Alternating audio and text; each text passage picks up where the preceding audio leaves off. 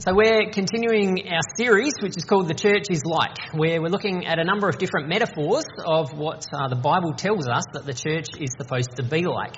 And we've said that we want to do this series as we kind of get things up and running again to remind ourselves of this beautiful, amazing picture of what the church was always created to be. And I have already been struck by just how incredible it is when you think about just the images that we've already looked at. When you think about the reality that as a church, we're here to be the best version of spiritual family for people. That's one of the key pictures that the Bible gives us of what the church is supposed to be about. That we're supposed to be like a body where we are working together, where we're appreciating each other, where we're coming under the headship of Jesus and being able to do the work that he's got for us. Where, as we talked about last week, we replace the Old Testament version of the temple, which is really, really amazing. That we're now the place where people have the opportunity to encounter God in a tangible way. The place where people have the opportunity to receive forgiveness and to be able to experience the freedom that would have come by going to the temple and placing sacrifices. That's just 3 of the snapshots, and we've still got more that we're going to do. It's really astounding when you stop and think about what the church is supposed to be like. There are so many amazing pictures of what we're all about. So today we're going to have a look at another one, which is that the church is like a beehive. Now, it might surprise you that the Bible doesn't actually use this metaphor. So the church is not described as a beehive in the Bible, but we're going to talk about that in the context of being called priests. And the reality that all of us are set apart to do God's work. And so we'll talk a bit more about that as we go through, but that's where we're heading. So we're going to have a look at a couple of verses that we looked at last week, but look at them from a different perspective. So 1 Peter chapter 2, verses 4 and 5. It says, "You are coming to Christ, who is the living cornerstone of God's temple. He was rejected by people, but he was chosen by God for great honour. And you are living stones that God is building into his spiritual temple. What's more, you are his holy priests. Through the mediation of Jesus Christ, you offer spiritual sacrifices that please God." And then a few verses later on, in verse 9, Peter also says, "You're not like that," the way that he's described people who are kind of all over the place. "For you are a chosen people. You are royal priests, a holy nation, God's very own possession. As a result, you can show others the goodness of God, for he called you out of the darkness into his wonderful light." So last week we unpacked part of those first couple of verses where we talked about that we have replaced the Old Testament version of the temple. And we talked about the temple was a place where you would go, where you could encounter God's presence in a tangible and real way, where you could have an encounter with the sacred, something that was bigger than yourself, a bigger story than just yourself, and to be able to connect with God, who is obviously bigger than just ourselves.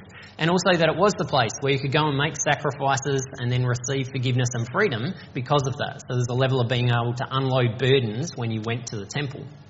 And we talked about how that's what we're now called to be as the church, that we replace that whole system, and now we, as the people of God, have the privilege of offering that to the people who encounter us. But some key people who were involved in the work of the temple were these people called priests. And so here again, we recognise that when Peter is writing what he's writing to the people that he's writing to, they would have instantly understood exactly what he was trying to get at. But for us, when we think about priests, we could have all sorts of different things that come to mind for us. I know I have some biased perspectives about what that is, and one of the reasons why I don't like being called a priest. So there's all sorts of different things that we might project onto this. So we want to go back to the original context of what this was all about and understand a little bit about what Peter's readers would have understood when he says, "You are now taking the place of the priests." So the priests in the temple were the ones who had direct access to God. They were the only ones who were allowed to go into what's called the Holy of Holies, the centre place of the temple, the place where it was understood that God's presence dwelt in a really, really powerful way. The priests were the only ones who were allowed to go in there. You had to be a very special person who was set apart, holy, in order to be able to have that sense of connection for God. In having that connection with God, you therefore had a whole bunch of responsibility on behalf of the Israelite people, that you represented the Israelites to God. So the Israelites kind of had this standoffish relationship with God, where they had to have a mediator, they had to have someone to go between them and God. There were some prayers that they could do and some things that they could do by themselves. But the majority of what they needed to do was through a priest. They needed to go to a priest and then trust that the priest was going to pray on their behalf, engage with God on their behalf. We also talked about the idea of bringing offerings and sacrifices as a part of the practice that people had going into the temple. And the priests were obviously the ones who would receive those offerings and receive those sacrifices. So if you had some things that you needed to unload, so you knew that you'd made some mistakes, there were some ways in which you weren't living the way that you knew that you should, then you would go to the temple and you would confess to the priest and you would say, these are the things that I've done wrong. And the priest would say, okay, well, in order for you to be made right with God, to have your relationship restored, these are the things that you need to do. And often that would include a sacrifice of some kind. And so you would then go and buy whatever was required for that sacrifice, you'd bring it back to the priest, and the priest would then make that sacrifice on your behalf.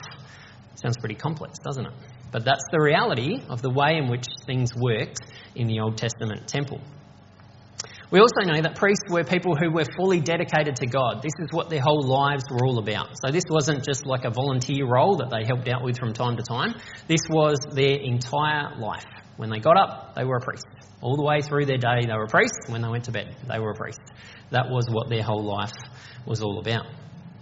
So, put yourself in the shoes of someone who's hearing this, that you know what the temple is all about, and Peter's saying, you as the people of God have replaced the temple, but now he takes that a step further and says, not only have you replaced the temple, you also have taken the role of priests.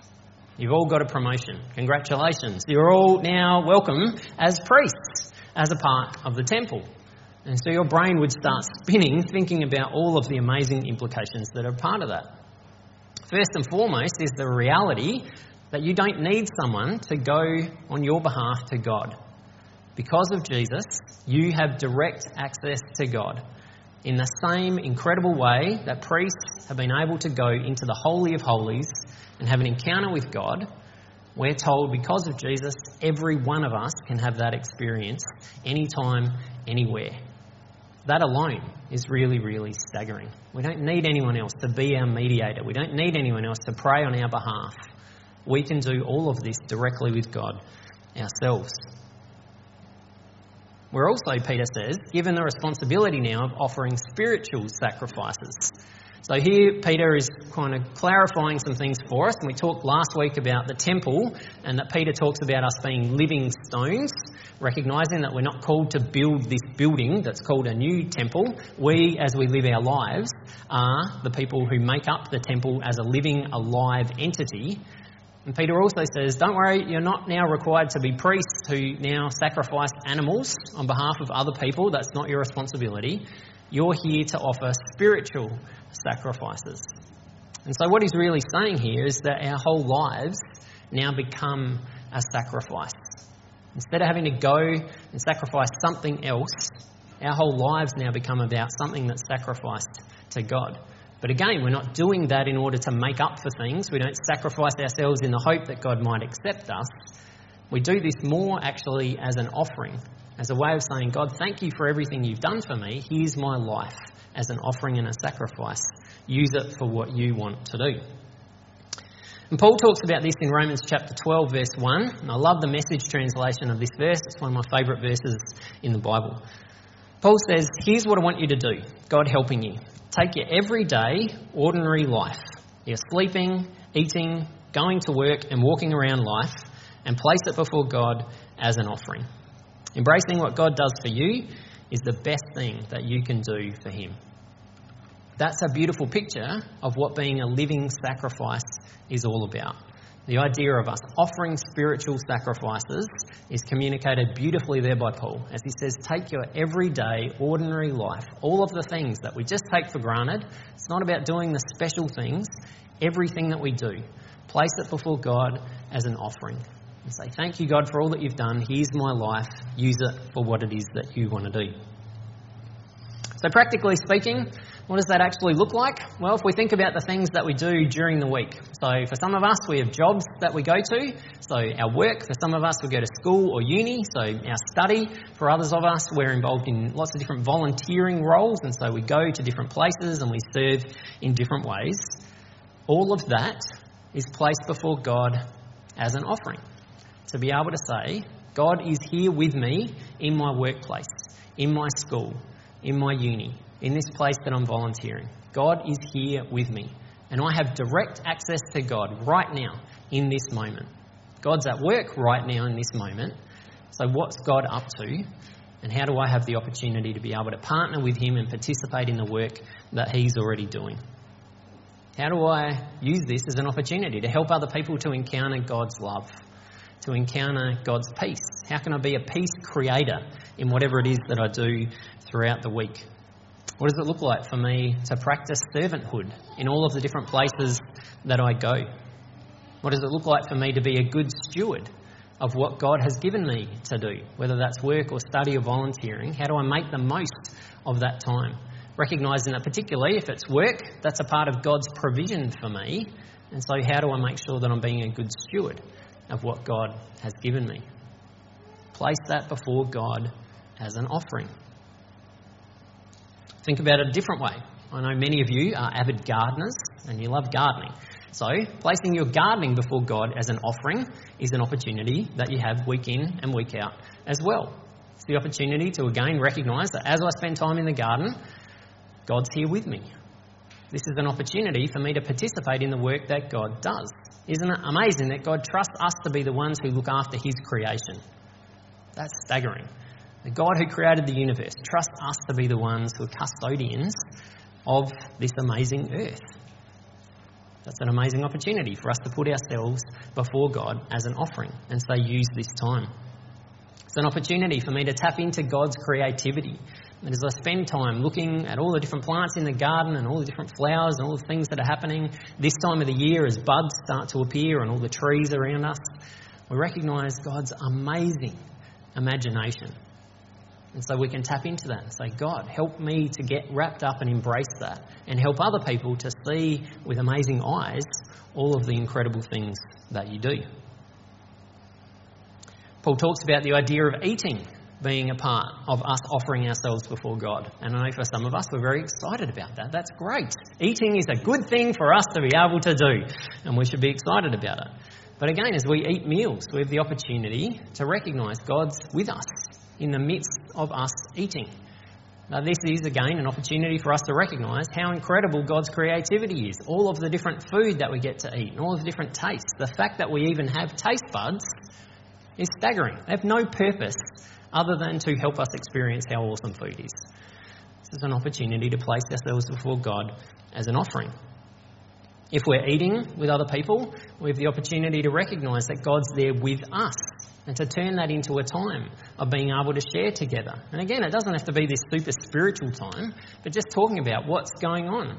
How has my day been? What are the good things that have happened? What are the challenges that I've faced? As we catch up with people throughout the week, we have the opportunity to do the same thing. Again, we can be reminded about God's provision for us. The fact that we even have food to be able to eat means that we are very fortunate because there are lots of people around the world who don't. Our eating times can be a time of placing ourselves before God as an offering. One last example, Paul also talks about our walking around life, and so we can think about the idea of exercise and the stuff that we do in our free time as well. And I know this is a really important one for me, because sometimes we can get wrapped up in thinking, yes, I'll place myself before God as an offering, but that's all about all of the things that I do. What we want to recognise with this is that God is just as passionate about us and loves us just as much when we're not doing as he does when we're in full work mode. That God loves us when we're just resting, when we're doing recreation, when we're doing things that help to restore us. God loves us just as much. And so those moments are an opportunity for us to connect with God in a tangible way and to recognise we have direct access to him, but also to be able to recognise that that access is not dependent on us achieving for God. It's because God loves us and wants a deep relational connection with us. So all of those things are wrapped up in just these two simple words: spiritual sacrifices. That's what Peter's communicating. It's what Paul talks about with the idea of being living sacrifices. Every part of our life is an opportunity for us to connect with God, to be able to say, God, what are you up to? How can I learn more about you? And how can I participate in the work that you're doing? But we do want to go a little bit further than this and recognise again that the priests were the ones who were responsible for doing God's work. And so we understand that that's now our responsibility. That's the privilege that's been given to us as people who are part of the church. We are now God's workers. And so Peter talks about the idea that we are people who have the opportunity to show people the goodness of God. That's what doing God's work looks like. Helping people to understand that the God that we serve is a good God and that there are lots of good things to focus on with him. Peter also talks about how we've been taken from darkness into light. And so we're people who bring light into all of the places that we go. That's part of the work that we do, helping people to see things clearly, helping people to see the way ahead. We have the opportunity to be God's workers, to be there as we head out into the world with all of the different people that we connect with and all the relationships that we have. But there's a balance here that we want to hold on to say our lives are wrapped up in this idea, just like priests, their whole lives were wrapped up in being God's workers. We can kind of go, oh, great. And I'm sure none of you have ever had this experience before. I have to go to work today. I'm sure none of you have ever felt that before. We can kind of project that onto our work for God. Oh, great, I've got to do stuff for God today. It's a big obligation that weighs me down and now I'm exhausted. We don't want to tap into that. We want to be able to say we, every day, get the privilege of participating and partnering in the work that God does. Not because we're trying to earn anything, not because God's going to love us more, not because there's a paycheck on the end of it, but because God has swept us up in his work. And all of us have the privilege now of being able to be his workers. So, the church is like a beehive then. Let's transition across to that. This comes out of the workshops that we did last year, where we had a number of different people who came along to, a number of you were there, our workshops where we talked about what are some helpful metaphors that aren't necessarily biblical metaphors that help us to understand who we are as a church and who we want to be as a church. So a couple of weeks ago we talked about the image of an orchestra, recognising that was a really helpful metaphor for some of us. But one of the other metaphors that we latched onto was the idea of being a beehive. And when people unpacked why they felt like that was helpful, they talked about the idea that in a beehive there's lots and lots of activity, there's lots of stuff that's going on around the place, there's people who are coming and going, and so people felt like this was a helpful metaphor for us to be able to hold on to. And when you think about a beehive, it is actually very, very profound. A beehive is not something that's just static and stays there. When you think about a beehive, you think about activity, a buzz, stuff happening. So we recognise that that's part of what beehives are all about. But when you understand more about bees, and I did a little like this much research on this week, but it's really amazing what bees do in a hive. So bees clean their hive. I never knew that. But they have to clean out all the bits of honeycomb on a regular basis, and so they clean their hive so that it's prepared and ready. They're the ones who then store all of the nectar and all of the pollen that gets brought back in, so they make sure that it's all in the right places there. They protect the hive, so there are bees who are stationed at the start of the hive where the bees come in and out to make sure nothing untoward comes in. And even more profound, I found out bees actually cool down the hive if it's getting too hot, and they heat it up if it's getting too cold, which is really, really astounding when you think about this. So bees, incredible, incredible animals. But if the bees just stayed in the hive all the time, they would kind of not be able to do a whole lot. There wouldn't be any pollen or any nectar that would be coming in, and so their whole purpose of creating honey would go away, and they wouldn't be able to do the things that they do. So bees, we understand, also have this important role of going out. It's not just about staying inside of the hive. It's important that they go out and that they track down pollen and they track down nectar and that they fly around and they bring all of that back to the hive. And so this is a helpful metaphor for us to think about the reality of who we are as a church. That we come in, but we come in so we can do some stuff so that everything's in a good place, but we also get sent out as workers as well. But it is important that we come back. Because again, if all the bees just stayed out all the time and said, you know what, I actually really like being out in nature. I'm an outside bee, and so I would prefer to just hang out on the flowers and spend all my time out there. I don't want to come back to the hive, thank you very much. That obviously wouldn't work very well either. So for us, this is helpful to recognise that we have responsibility as God's workers in the hive, the stuff that we do together. Each of us have roles to be able to play here, but each of us also have roles to play out of the hive. As we head out into this week, we've all got roles to be able to play too. And there's this beautiful picture of us working together, of us being able to come in and do some stuff together, being able to head out, being able to come back, being able to head out and come back. It's a really helpful picture of what we talk about when we talk about this idea of us being God's workers.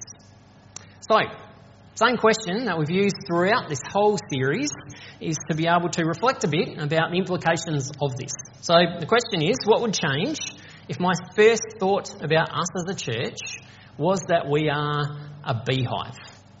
So what would change if this week, as any time you thought about Brooklyn Park Church of Christ, you thought, actually we're like a beehive?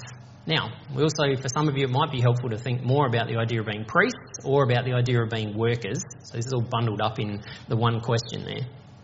But here's a few things that might be helpful, and in a moment you're going to take some time to be able to reflect on this, so have a think about what's helpful for you. For some of us, this idea of recognising that we have direct access to God is something that's a really big challenge. That actually my relationship with God is not through a mediator, through us here at Brooklyn Park or through anyone else. I have direct access to God, the same as the priest who went into the Holy of Holies. For some of us, that's something helpful for us to reflect on. For others of us, it might be about this idea of being living sacrifices and about offering ourselves as a spiritual sacrifice, placing every part of our life before God as an offering. And there might be something that's jumped out at you to think about. This week, I want to focus more on my meals being an opportunity to engage with God, or my recreation time, or my work, or my study, whatever it might be. So there's something there to think about placing your life before God as an offering. For some of us, it is being challenged again about the idea that we are now entrusted with doing God's work. There's no one else who's out there other than the people who are a part of the church who are helping people to discover God's goodness and to discover God's light. That responsibility has been entrusted to us. So for some of us, that's the challenge, to say, as I go about my everyday life this week, what does it look like for me to be someone who's bringing God's goodness into different situations and to people's attention, helping people to see things the way that God wants them to be seen. For some of us, it is just that metaphor of recognising that it's not all about what we do here, but it is about what we do out there throughout the week as well. But take some time. You can have a couple of minutes here to be able to have some music on, and so you can jot some thoughts down, or you can talk to the person next to you, and just what is one thing that's kind of caught your attention that as we head into this week, it would be helpful for you to think a bit more about, to say, when I think about us as a church, I want to latch onto this metaphor and make sure that I'm embracing that in new ways. So take some time to think about that over the next couple of minutes, and then we'll pray.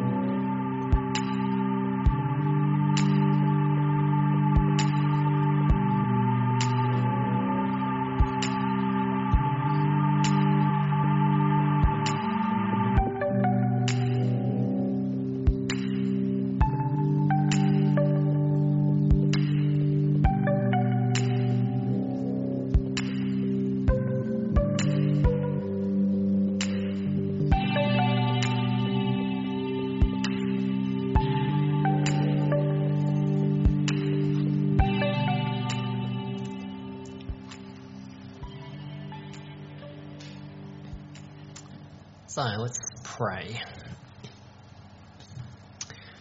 God, we're so grateful that you choose us, that you choose to have a direct connection with us.